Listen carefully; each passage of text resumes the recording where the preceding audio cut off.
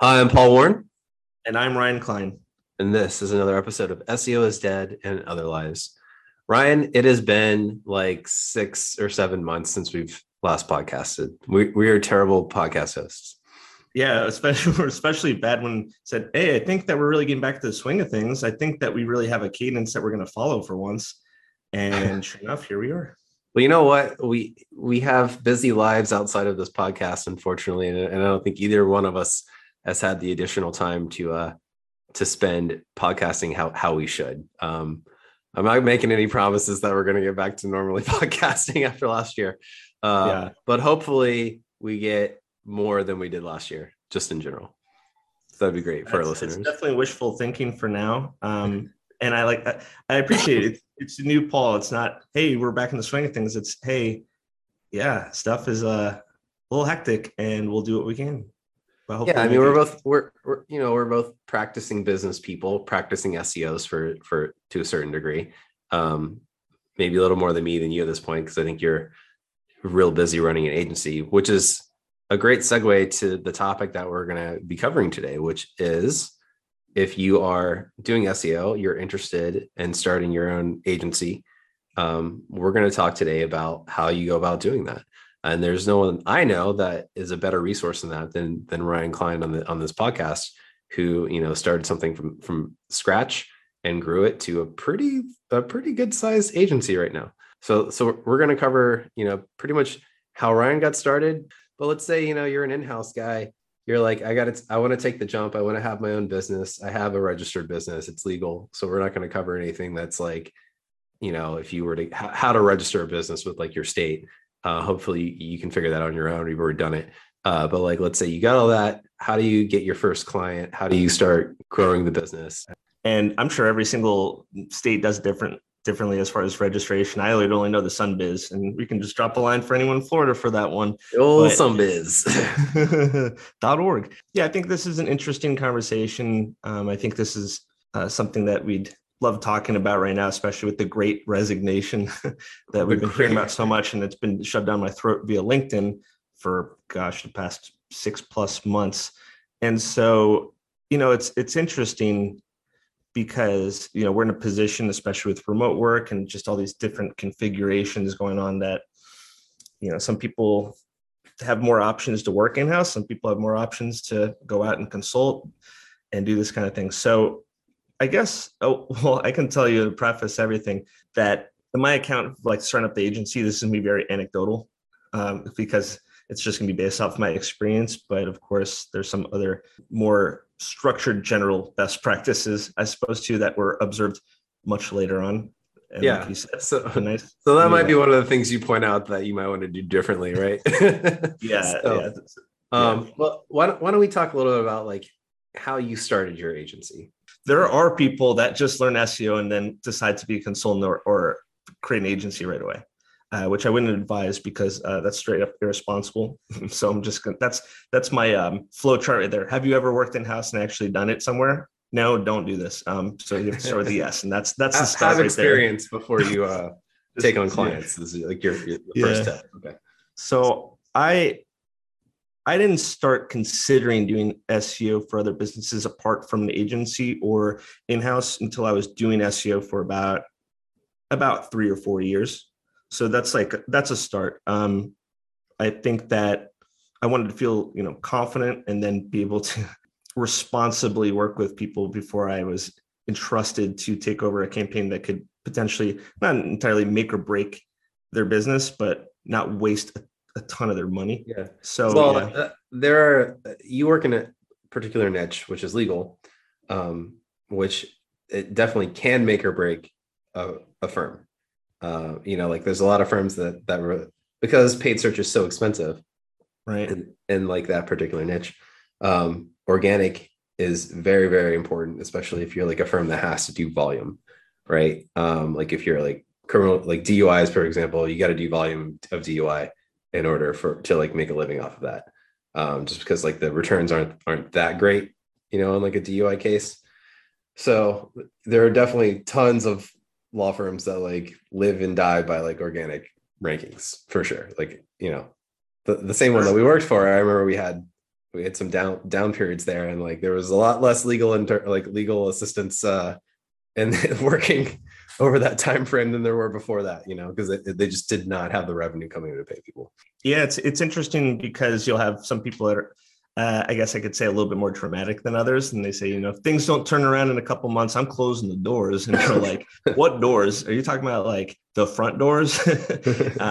And then it's just kind of a nudge that there's a sense of urgency. But then when you start seeing people let go, then you might say, hey, maybe they're really like it does start a little bit of a fire under your seat. You're like, I gotta start doing this. It's real.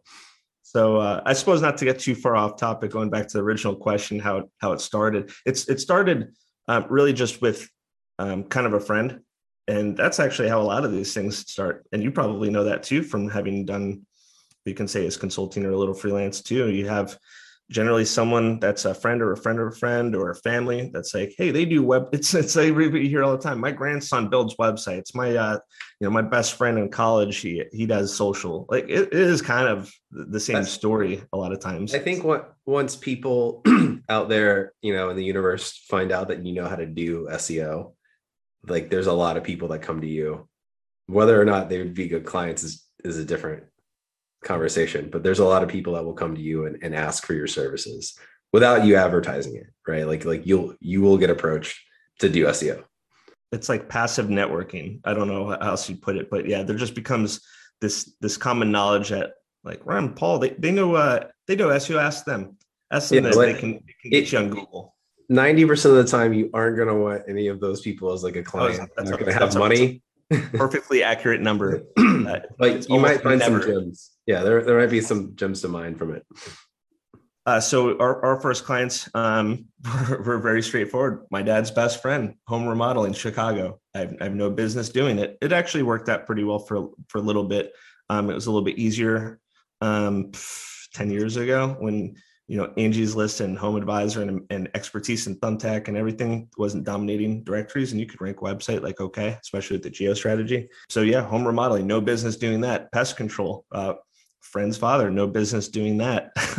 So there's like a few things, but you get your feet wet. I would say that it's almost like a blessing in disguise to really have someone that's a little bit close to you. You're probably not going to make like a lot of money. You do it on weekends. You do it at late at night. You kind of learn what it's like to communicate with the business owner. It's almost like it's like your newbie zone. You get to kind of feel comfortable before you deal with people you don't know. And so how are you communicating with like business owners at the beginning? Just straight up emails, or like what was the cadence like? Everything. Some of them are gonna since you're the account manager, you're the SEO, you're a content writer, you're everything, like, and you pretty much don't have good control over the relationship. Essentially, they're gonna probably text you, they're gonna call you, email you. They're gonna do it when it's convenient for them, not for you. You're gonna have to be available. If you don't get back within a reasonable amount of time, they get stressed out. So I guess what piece of advice, which, like, as much as it sounds like it makes sense, you probably wouldn't be able to accomplish that, is managing the relationship. You're going to have to be very, very accommodating, get used to it, at least with those first people. You've done that. It sounds like you don't have a lot of project management software, right? You're just putting stuff in a spreadsheet or a notepad, a physical notepad. Yeah. So it's very raw. It's very like, on the plus side, they get a lot more of your time dedicated to like their particular project, because one, you have less clients, right? So that's good. But were you charging like billable hours, or were you charging just like a flat fee? Like how was that working? Yeah, we always did a retainer since day one. There's no way that there was anything logical or scientific to how we quoted. There's probably like just a spitball.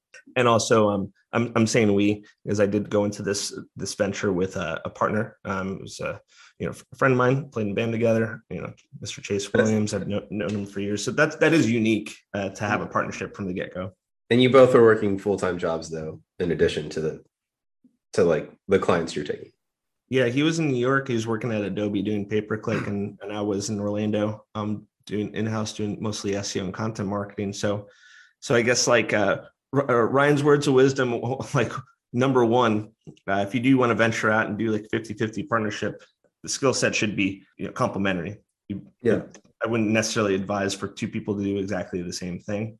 A good start, and it still is, of course, but it was especially a good start because of his background in social and paid, and my background in SEO and content, and then overlapping with some knowledge of background in web design. It kind of fit together. It kind of balanced it out pretty quickly. So when you got your first, obviously it was a friend of the family, how you got your first client, right? Did you have him sign a contract? I doubt it. I if I had to think about what would be the first thing that was contractually binding anyone, I don't really know what it was. It wouldn't have been the family friends. They probably would have laughed at it anyway.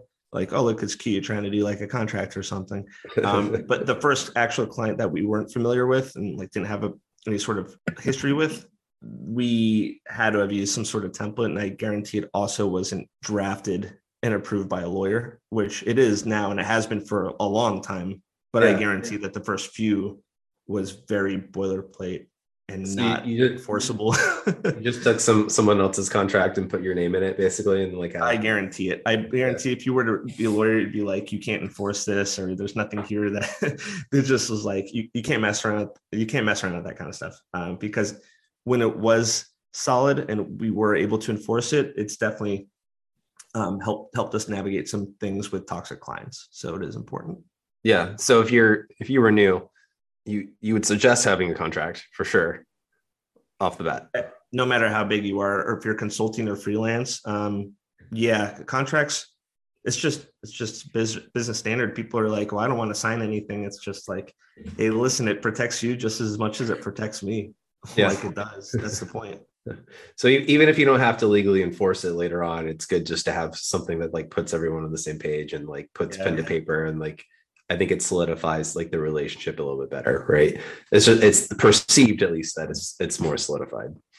Yeah, and it makes you also the perception you use like more professional. I mean, if there's no contract, and just even one out of a million different things that could happen, you could have a client that calls you up and says, "I'm done as of today," and then that's that. What are the specifics of it? What were you like, this is what we're going to cover, this is what we're going to do? Like, what were you promising? In a contract, it's typically kind of an overview of the company and the scope of work, and a breakdown of costs and different options. And we don't really do packages, but plenty of people can do packages just fine. Terms and conditions, it's pretty standard. But was it like, did you have like a service agreement basically that was a part, like that's what was outlined in like the contract? Like, we're going to do it for 12 months and this is the price. And like, were there specifics to like KPIs in it? Oh, like we're going to hit goals and that kind of thing. Like we're going to promise those kind of things. So that's kind of,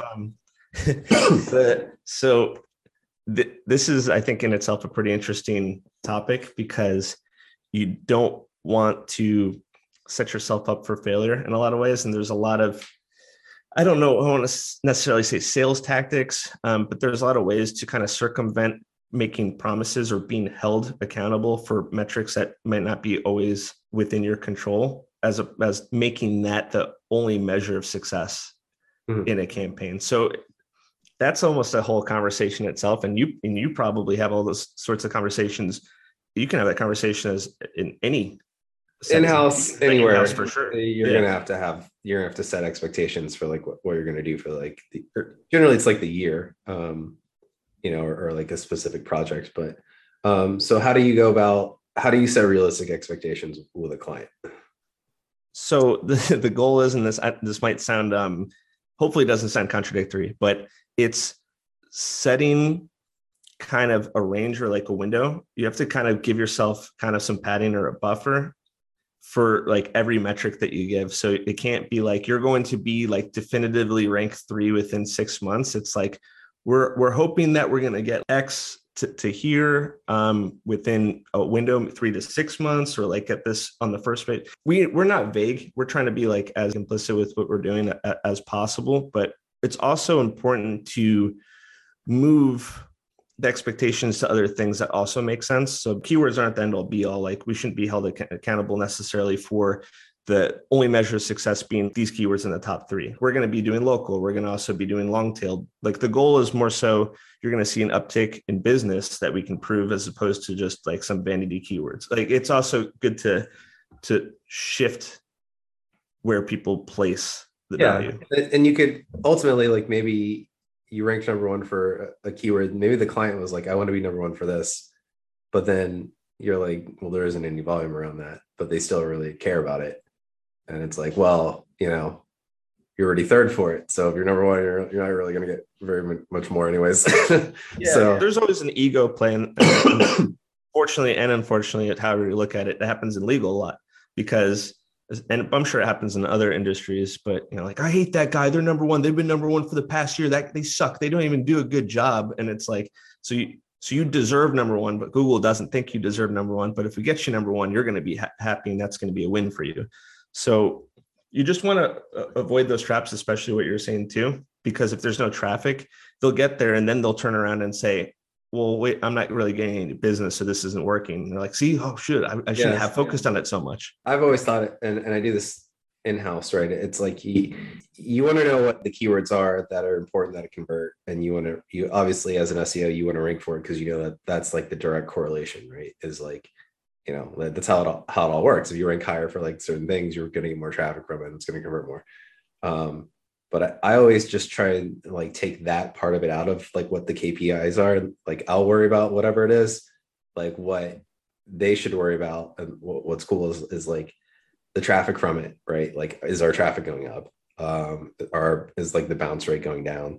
Are there like GMB actions like increasing, like views increasing, like all that kind of stuff that isn't necessarily attached to like one keyword, because there's like so many, there's like almost an unlimited amount of like keywords that like will make it like a map hack fire, right? For certain, you can't track them all because there's so many. Everything's important for a different reason. Like some things have no search volume but high conversions, and then some things have like a ton of like search volume but like way more competition. So it's you don't want to focus too much on that. And anytime I've ever worked, you always see like emails from like agencies that are like sketchy, and it's like, oh, we guarantee like top 3 rankings for blah, blah, blah keywords within like the first 3 months or something like that.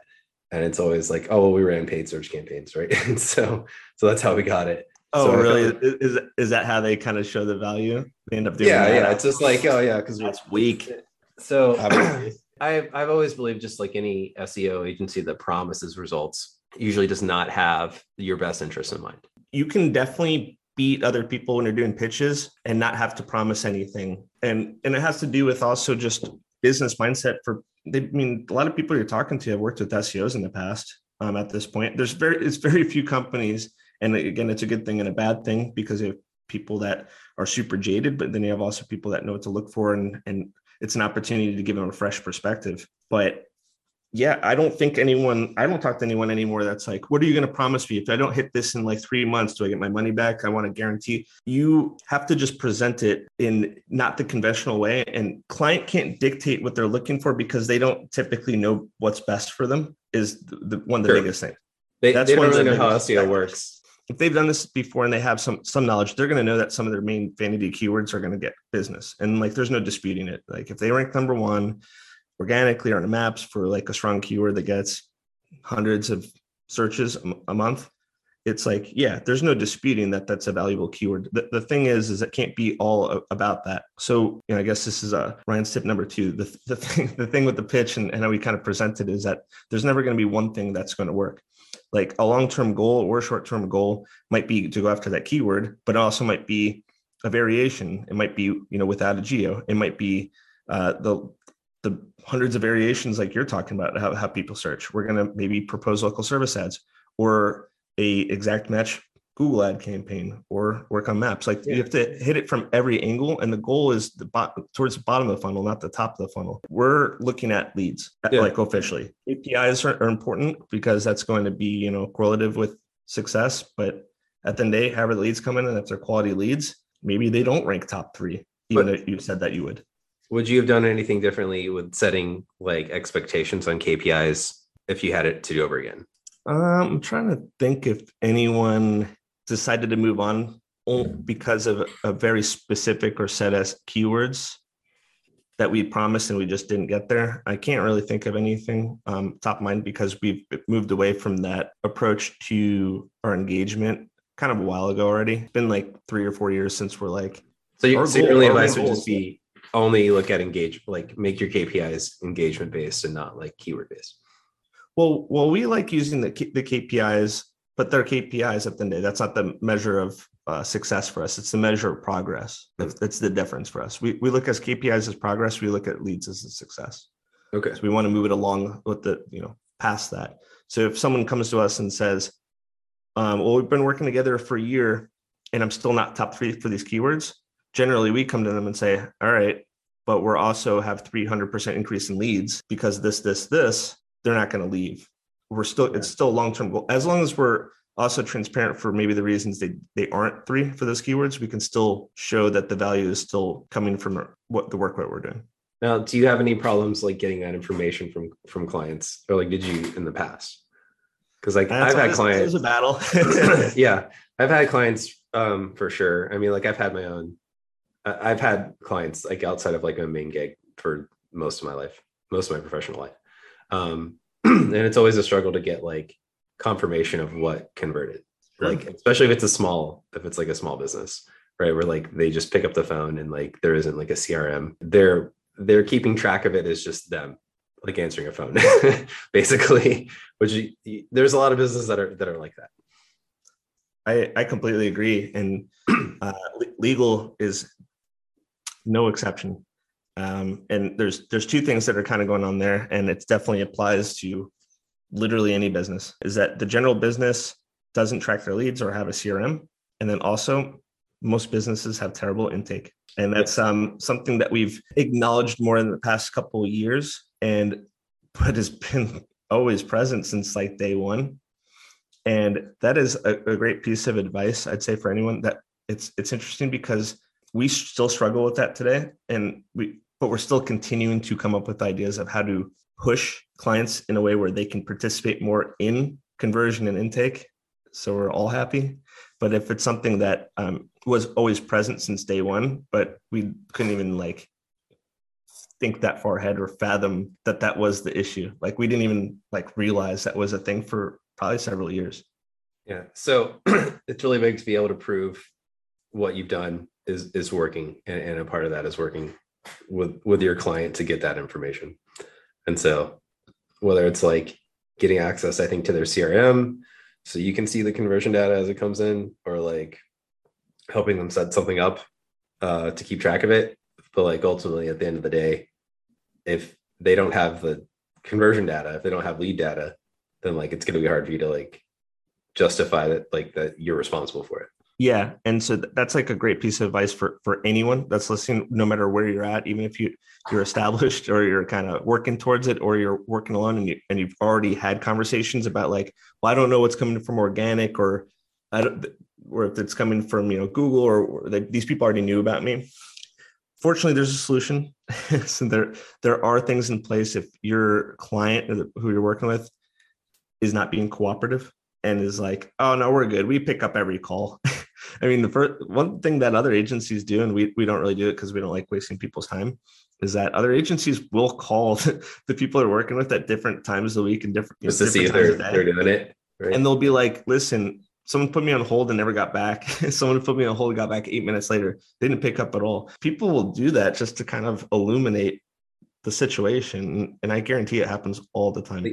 Lead attribution is a problem at every business, at every scale, in marketing in general across. It's a problem like in marketing.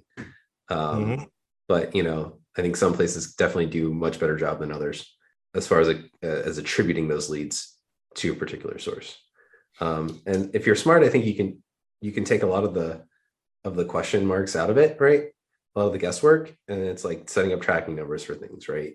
Like making sure like you've done what are best practices for digital marketing to do that. But there's ultimately, like, if they call a number, it's a sale, that person doesn't report it to you, like you're not necessarily going to know. Right. You're never going to know like the conversion. There's not really any way to know unless it's like in a CRM, you have access to the CRM. You can see it like updated or marked that it was a sale with like a monetary value. Like those things won't happen. So you have to get as much data to provide to the client. I think it's also are the most qualified.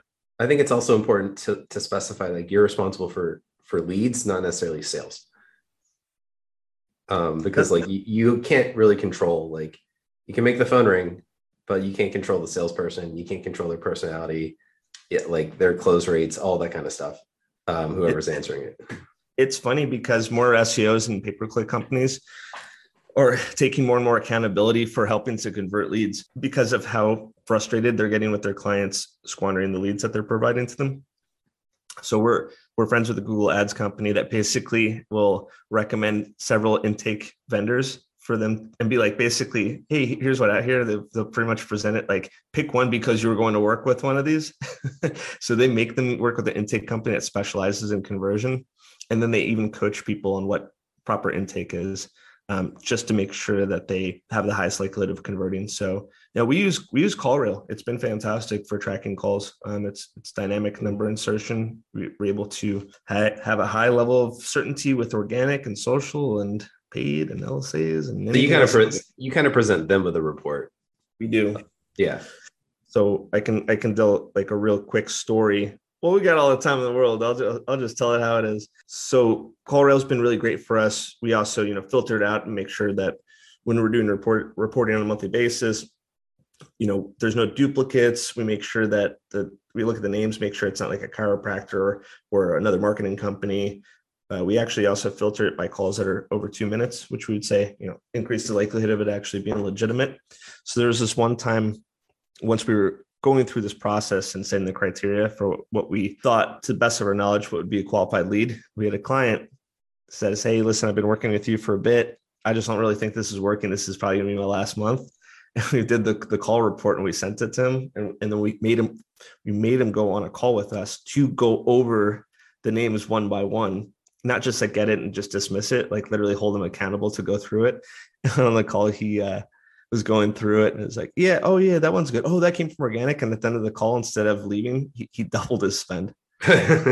So it's that kind of thing is like, I'm sold. I'm done. Like we're always going to have a high level of call tracking and other tracking.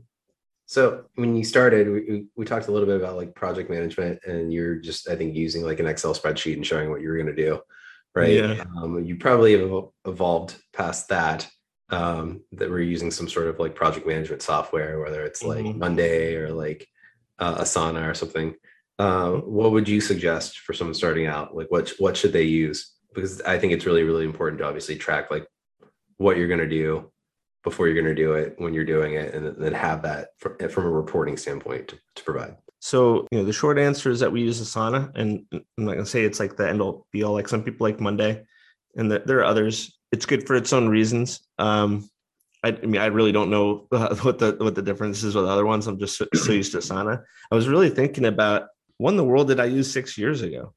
Did I use Basecamp? I don't remember. Maybe, but you would suggest using it. I mean, like you probably started using Asana because it's pretty easy to use, but also I think the price point's like pretty good. I think it's pretty reasonably priced. Yeah, I think there's like there's like freemium levels of it, right? I think there's like a free level, and then if you want features and like or users added on, you have to pay, to bump it up. But it's definitely like a good, I think, entry level, or really even if you have to scale up it, from a price standpoint, I think it's a good software to use. It's scaling well. I don't think that there's really been any limitations to it. I'm sure that we probably started using it once we hit like 7 or 8 employees, maybe less, maybe like 6. It's been integrating with Harvest for time tracking. It's been integrating with probably a few other things I can't think of. Like one thing that we were doing a lot was using Trello for a lot of other like process driven or things that kind of were more in like sequential steps. And Asana has like Trello boards. So we pretty much took all our boards that we had in Trello and put them into Asana because it's like literally the same thing. You talked a little bit about like pricing. You just sort of like pulled it out of your butt from like a monthly like retainer. How do you go about it doing it now though? And like, what would you suggest for someone starting out? So pricing is like a hotly debated topic between everyone. And most of the time I feel like most people do it take like kind of a arbitrary stance on it. I feel a lot of people still wing it. Like we basically just started using some sort of calculator or some sort of logic to price things not even a year ago. I'm not gonna lie. So a lot of it, but not to say that it didn't make sense every time. We based it off like historical quotes. So it was a lot of, well, this is like a similar client, a similar scope of work, and this is what we priced last time. And this person is like, oh my gosh, it's too much. Or they said, oh, that's cheap. Like you get a lot of natural feedback or natural reactions from clients. So I'd hate to say that it's trial and error because it kind of is, and it may be that way. There's other ways to calculate it. I mean, you could also price things based off of how many hours it's going to be and what your target hourly rate is and what your margins are. You have to just typical business principles can price things appropriately. The margins are a lot easier to figure out when it's just you. It's a little more complicated when you have like employees. Yeah, I mean, it depends. Some people say for an agency, you'll talk to some people that run agencies or sold or bought agencies, and they're like, yeah, we're shooting for, a 20% net profit or like 30%. Like once you kind of establish those numbers, people have to educate themselves a little bit on like some of the across the board principles, whether it be, other podcasts that don't talk about the business side of that like that much. I'm not going to talk about those kinds of things, but there's plenty of information out there about running agencies from like that side of things. And they'll set all sorts of targets that'll help you kind of put in perspective what you're shooting for. Did you ever like price shop and see what other agencies were charging? Probably. We haven't done that in a while because we do have kind of officially our own standard. But yeah, after a while, talking to other agency owners and other people in the game, and you'll know what other people are charging in similar agencies after a bit. But then you'll find out that most of them are like arbitrary. That's like the thing. Like I'll talk to, other agents. I talked to a lot of other agencies in our space, and there's one I was speaking with, and I was talking to their director of business development. And it's like, yeah, so what's going on? What are you up to? And he's like, yeah, not much. And we're only accepting clients. Minimum spend is $6,500 a month. I'm like, what's that based on? He's like, that's just a minimum. So what happens if someone goes to you with $6,499? And he's like, we don't take them. I'm like, I don't get it, and I never will get it because it's just. Well, that's probably based. Like, I mean, that's probably based on the size of the agency too, and like what they have to take in to even like turn a profit. Right, like based off of like how many people work there, all that stuff. It could be, but just based off of like what I see internally and what it costs to do things, I'm like I still don't get it, because we take an approach that's still like a lot of our pricing scales with scope, right? Yeah. That's what enables us to still take what we quote unquote smaller clients. I mean, I think competition plays a bit of it too, and like like you kind of know ahead of time, like if it's a client in like a big city that like, and depending how poorly they're doing, the amount of effort to get them to where they need to be is going to be way more than if they're in a small market, they're in a small city and there's not a lot of competition. Yeah. They'll kind of know. And your average person you're talking to, it's not that often where they're like, I've never done this before. I've never talked to anyone about it. And I have no clue how much this is going to cost. Like everyone will kind of know, and everyone's always going to have a number in their mind. And some people, frankly, and there's other sales tactics, this is just like whatever works for you thing. But there are some people that are like, if you ask them what their budget is, they'll tell you. I mean, some people don't. They're like, I don't know. I mean, you got to tell me how much it costs. But some people are like, yeah, I was hoping to spend no more than $5,000 a month. And then they're like, cool, I can work with $5,000 a month. But sometimes it happens. Depends what your approach to sales is. Yeah. Have you ever had issues with clients paying? Oh yeah. So that happened back in the day more. It happened to us a lot in the beginning. Yeah. It's just people they weren't paying on time.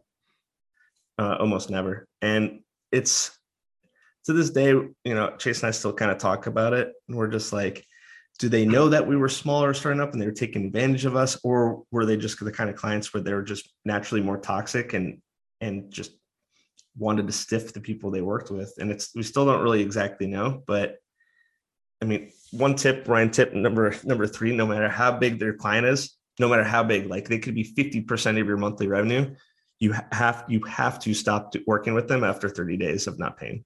Like, I know it would hurt, and you're probably like, oh, but like, I'll keep working, but if I lose them, like that's half my revenue.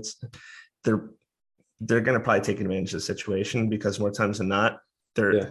It's not that they're like behind and they're like, oh shoot, I just like the check got lost in the mail. Like they might be just flexing, see how far it can go. Have you ever recouped any of that after the fact? Like, let's say you stopped working one. Like, did you ever get paid? Um, there, there was one that was kind of funny when we were in New York a long time ago, and we were working more with restaurants because that's actually the majority of our clients at the time. So we were working with this restaurant out in I guess like in Midtown, and they were our biggest client at the time. I don't know how much it was. I can guarantee it wasn't that crazy, but it was for us at the time. And I think that we worked 4 months without getting paid. Wow. So they were behind quite a bit, but again, exactly the same mindset. Yeah, well, if we get like too aggressive, then they're just going to cut it. We're never going to get paid, and we felt like our hands were tied kind of situation. But at some point we did have a contract, fortunately, and then we did actually end up serving the guy, and it really got his attention after ignoring us for a bit. And he wasn't like you can't sue me, you can't bring me to court, I'll kill you. Like he actually was like, all right, let's figure this out. He's like, yeah, you're right. I haven't paid you. Yeah. So we didn't really technically get paid back in cash, but Chase did have the sickest graduation party I've ever seen for renting out the restaurant for about 3 hours with a full bar and catered food. So there was at least like some sort of kickback from that.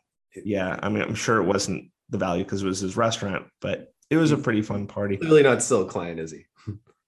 It's very rare that we get stiff now. Yeah. Only times that's happened more recently, and it was for 1 month, was if someone on our team messed something up really bad, and they're like, I'm done, and also I'm not paying this month, and then we have to figure it out. But that doesn't happen that often. Like just straight up doing our job and not getting paid. But that's to just do with contracts, and it has. This is something that you're probably going to have to deal with. I guarantee it. 100%. It's not all sunshine and rainbows when you have clients. They're people too, and some people are good at running a business, some people aren't good at running a business. I would say most businesses aren't good at running a business. No, they don't forecast. They don't like have their coffers. They don't have padding for things. You're going to talk to people, and one of the things you can do is you're just going to be able to sense some of these things before you even work with someone. And so you have to be aware, and not everyone's going to have the luxury of like vetting and choosing clients. Like that takes a while. You don't really get to choose your clients for a while. Really, years. Because, yeah, I mean, we do, and we have for a few years, but it's only been like a few years. I mean, there was talking about 4 years where we worked with basically everybody. But if you want to save the headache and you want to be wiser than I was in the past, you're going to know. I mean, in some ways you might interview a client a little bit yourself. Like if someone's coming to you and they're saying like, oh man, I really need this marketing to work, or else because I'm gonna have to I'm gonna go out of business in 3 months. You can't really work with that person because the likelihood that you're gonna get paid is like fairly minimal. If you're the savior of the business, it's probably not a good business to like. It's already failed. Yeah, like that's the thing. I get that all the time in the world that I work in, which is partly franchise, and it's like people never follow the franchise guides of what you're supposed to do, right? So like they pay all this money to be a franchise and have like a procedure for operating, but then they don't follow it, right? And so like digital marketing is only gonna do so much. It's only gonna drive so many leads. It's only gonna like you still need to do all the other stuff that like isn't necessarily digital, and it's not glamorous and it's not fun, but it's like really really crucial to like running a business and like getting revenue like regularly coming in different streams. And very often they look at SEO as like the silver bullet to fix like all their mismanagement problems. So if the phone is ringing off the hook all day but no one's answering it, or you're only answering 1 out of every 10 because you don't know how to staff a store, or you can't keep staff or whatever, like ultimately they have to run a good business, or it's all for naught. It's a waste of money. It's a waste of time. Exactly. It goes with intake. I know like a consultant, he won't even work with them unless they like sign a formal document saying like, I'm going to get a CRM and I'm going to have proper intake. I'm not going to waste either one of our time. It's like that Glenn Ross movie where he's like, these leads aren't for you. All right, because you're weak. These leads are for people who can actually close and they're golden, and you're not one of those people. So we're not giving them. That's brutal. But in some ways, I'd almost encourage people, and this isn't necessarily things that we ask, but we can see it when you're talking to the business owner. You can see their website, you can see what they've accomplished. You know that they're doing something. Like you know that they've gone there for a reason. So we don't have to be like, It's you have pretty to have an easy intake to pick up on someone that has their stuff together and someone that doesn't, or at least someone that like cares and like will put out the effort versus someone that doesn't. You know, like there are definitely business owners that I think they're wet behind the ears, right? They're naive and they don't know how to do it yet, but like they will. And then there are people that like maybe they've had a business for like 5 years and it's never really grown, you know? And then you start asking the question, well, why? Like, what have you done in those 5 years to like do anything? And you can kind of spot that though. Yeah, you just like, kind of ask them to have that conversation, and you'll have discovery calls with people. You have the intro, however you find them, whether they're a referral, whether they're in a networking group or social media, or however you decide to take the plunge and start doing your lead gen and acquisition. So that's a great segue to the next question I had for you, and that was like finding clients. So let's say you've gotten a few to start, maybe you got 2 or 3. How did you go about finding like new clients when you first started out? So starting out, it was a little bit of a domino effect, where we got a self-storage company in New York City that had like a lot of locations and was like a pretty good monthly retainer. And a couple of people on the team were movers and shakers. And I mean, really, then it turns into referrals and word of mouth. So that's really a great way to start. It's absolutely referrals. I don't really necessarily have an approach for asking. Hopefully you just do a great job and you end up getting some word of mouth referrals from them when they're happy. But it's paramount. I mean, it is make or break for your first few clients, that if you do a bad job, like that it's really hard to seeds you're planting are not going to be watered, and it's not going to be fruitful. Like from the get-go, you got to start all over again. Yeah. So you were just getting it organically. You weren't trying to find it. People were essentially like coming to you through relationship building that you have with current clients. That's how it starts. Again, that's not nothing really novel. In retrospect, it's good to kind of develop some channels. Like we were trying a lot of different things, and like none of them did crap. Except do you remember that we did rank #1 in the country for fitness marketing company and got like an insane amount of leads every day. I do remember that. Yes. So actually, one thing that we did like absolutely kill it, but it like didn't work out because of just the nature of the industry, was we decided to take an organic approach. Like, let's rank our own website for good actionable keywords, such as like a fitness marketing company. We ranked #1, and we used to get 3 or 4 leads a day. Like legitimately, we would be. It turns out those aren't really great leads. Like those aren't really great business. The problem is it was for us a very difficult industry to work in, because we did not mesh with the business owners. And so a lot of people, some people listening might think like different price points are like fine. It just depends on your lifestyle. But, a lot of people wanted to pay like $300 a month on average. And the way that we were trying to structure, it would never work. It might work for an individual, depending on like a very, very limited scope of work. But when we had like employees, if we were to break down the hours and then the calls and the reporting, I'm sure we were making like $20, $30 an hour, which is like horrendous for an agency.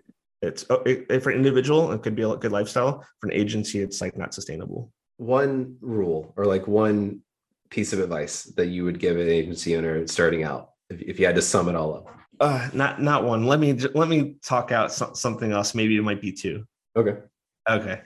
So there's always like pivotal moments, and there's always like things where you can, that there's like a shift in the winds. Like there are definitely things are moving in hopefully a better and more positive direction. And I think one of them for us was, I think the sooner that you can start to join like kind of communities or like a mastermind group or some sort of, with other agency owners or other SEOs, but it can also just be business owners in general. I think the sooner kind of the better.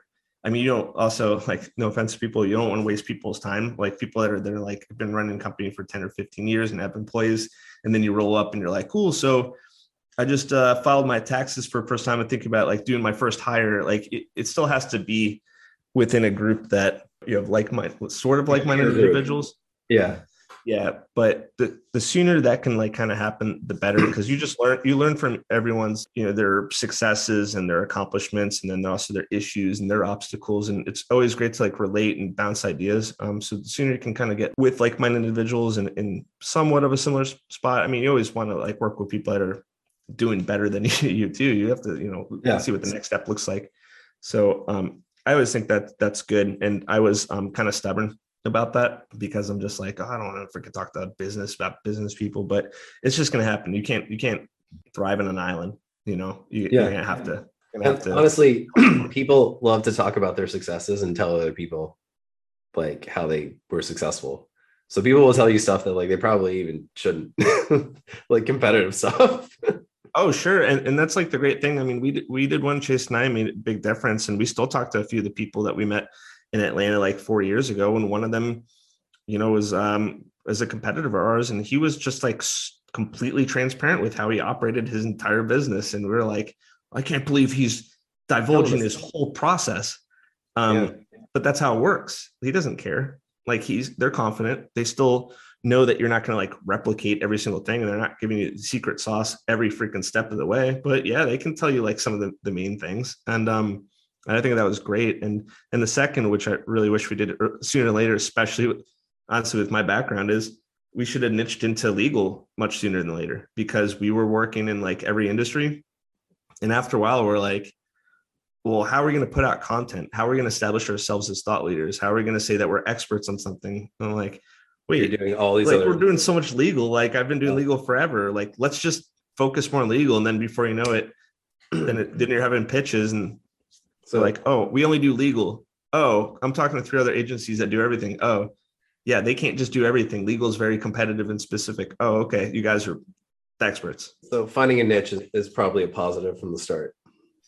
The way that I tell people, when I tell anyone that's listening, because I don't have this conversation every day, I think that you really do have to pick 1 or 2 things. You either pick an industry that's like pretty specific, or you pick like a service that's very specific that can be applied to many different industries. You have to like kind of pick one though, especially with how many agencies freaking exist nowadays. Yeah. So if you do legal, like we do SEO and we do content, and then we'll like have campaigns that are social, we'll build websites. We just started doing video production. So it's like kind of a suite, but it's still not everything. But we don't really work with too many other industries besides, some medical, maybe some dental. Like that's because that's like pretty similar in a lot of ways. Mm-hmm. But if I were to just only do content marketing, that's it. Like just great content that's optimized, then I would feel comfortable working in a lot more industries. Yeah. All right. So I feel like that sums up a pretty good introduction to things that you should be concerned with. 10 or 20. Things that you should be knowledgeable about. Just know that it exists. I think that the most useful thing of this is knowing that like you're probably not going to get paid at some point. You're definitely not going to get paid. 100%. And when it happens, you'll probably waste more time trying to pursue it than just moving on and dropping the client. Yeah. So if you really want to, go to battle over that, you need to have like a lawyer that you can, that you can work with. And generally I think when people get served something, it lights a fire under them. Like, I got to solve this problem versus like find a legal route for it. Like most small business owners would rather not deal with any of that. It probably doesn't feel good to get served. Like it doesn't feel good to get served, but also like then you have to deal with being served, right? And it's like the unknown of like, what do I have to figure out how to deal with this, which is like a lot. So really good advice on that. I think finding a niche that you can be successful in, that you can be like a thought leader in, I think is also like a really, really good thing. And I know just from my own experience, like when I was taking on, side clients, like they would be in all types of different things.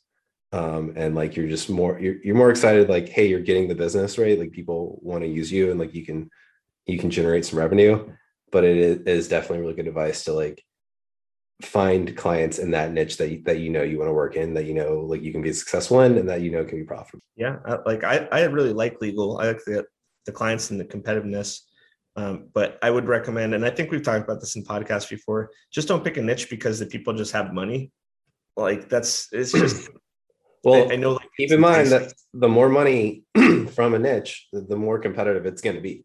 Like, there's going to be agencies, very boutique agencies that just service that specific thing that make a ton of money off of it. And like legal is no exception.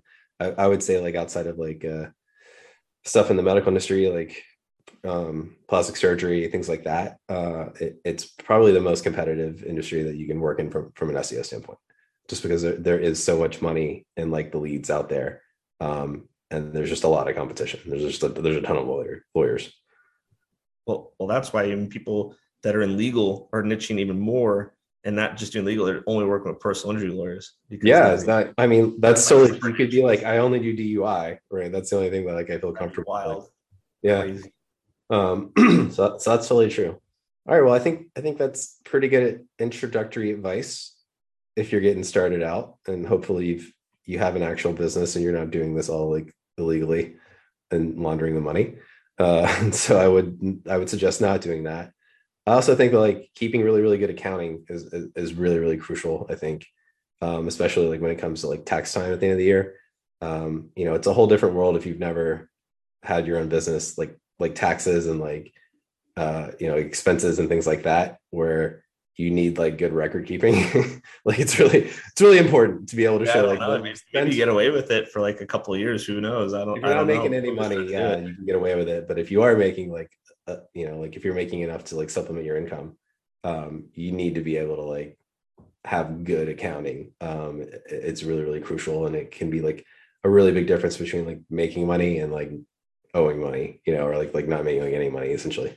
Hiring people, where to find them, how to develop people. Yeah, this is going to be a whole 4.4 part series that Ryan's gonna walk us through, because he has just a ton of experience. You've been doing it for like what, 7-8 years now? Every single time I'm on a pitch or I'm talking to a client, they're like, "How long have you been in business?" I'm like, "I don't know." I'm like, I got to work on that. Maybe like 7, maybe 8, maybe 6. I think that technically incorporated 9 years ago, technically, but I think it's been full-time, really kind of full-time for 5 or 6. See, I'm still doing it. I'm just going to say 6 years. I'm just going to say it was really full-time in 2016, because I think that's really, really around where it was. I mean, that's a long time, man, especially considering most businesses go out of business the first year they exist, right? Like that's it. So, you've already beaten the odds doing it. So it's quite an accomplishment. Gotcha, guys. Gotcha. All right. Well, thanks so much to everyone that's listening. We're going to do, a series for this one. So hopefully you get some use out of it. You have to finish it. It's just starting. It's just hold us accountable. But again, we appreciate all of our listeners, even though there's been a giant gap between our last episode. Hopefully we'll keep this up pretty regularly going on in the new year, in 2022. But again, we appreciate everyone that listens, and be sure to like, share, subscribe anywhere that you, listen to this podcast at, whether it be the Podbean, which is what hosts us, or which doesn't pay us any money, or, Apple, whatever it is, just like, whatever's out there, whatever's new in the past, 5 months, the Stitchers, whatever's out there. But we do really, really appreciate everyone that listens. So thank you so much again for listening. I'm Paul Warren. And I'm Ryan Klein. And this has been another episode of SEO's Dead and Other Lies. See ya. Bye.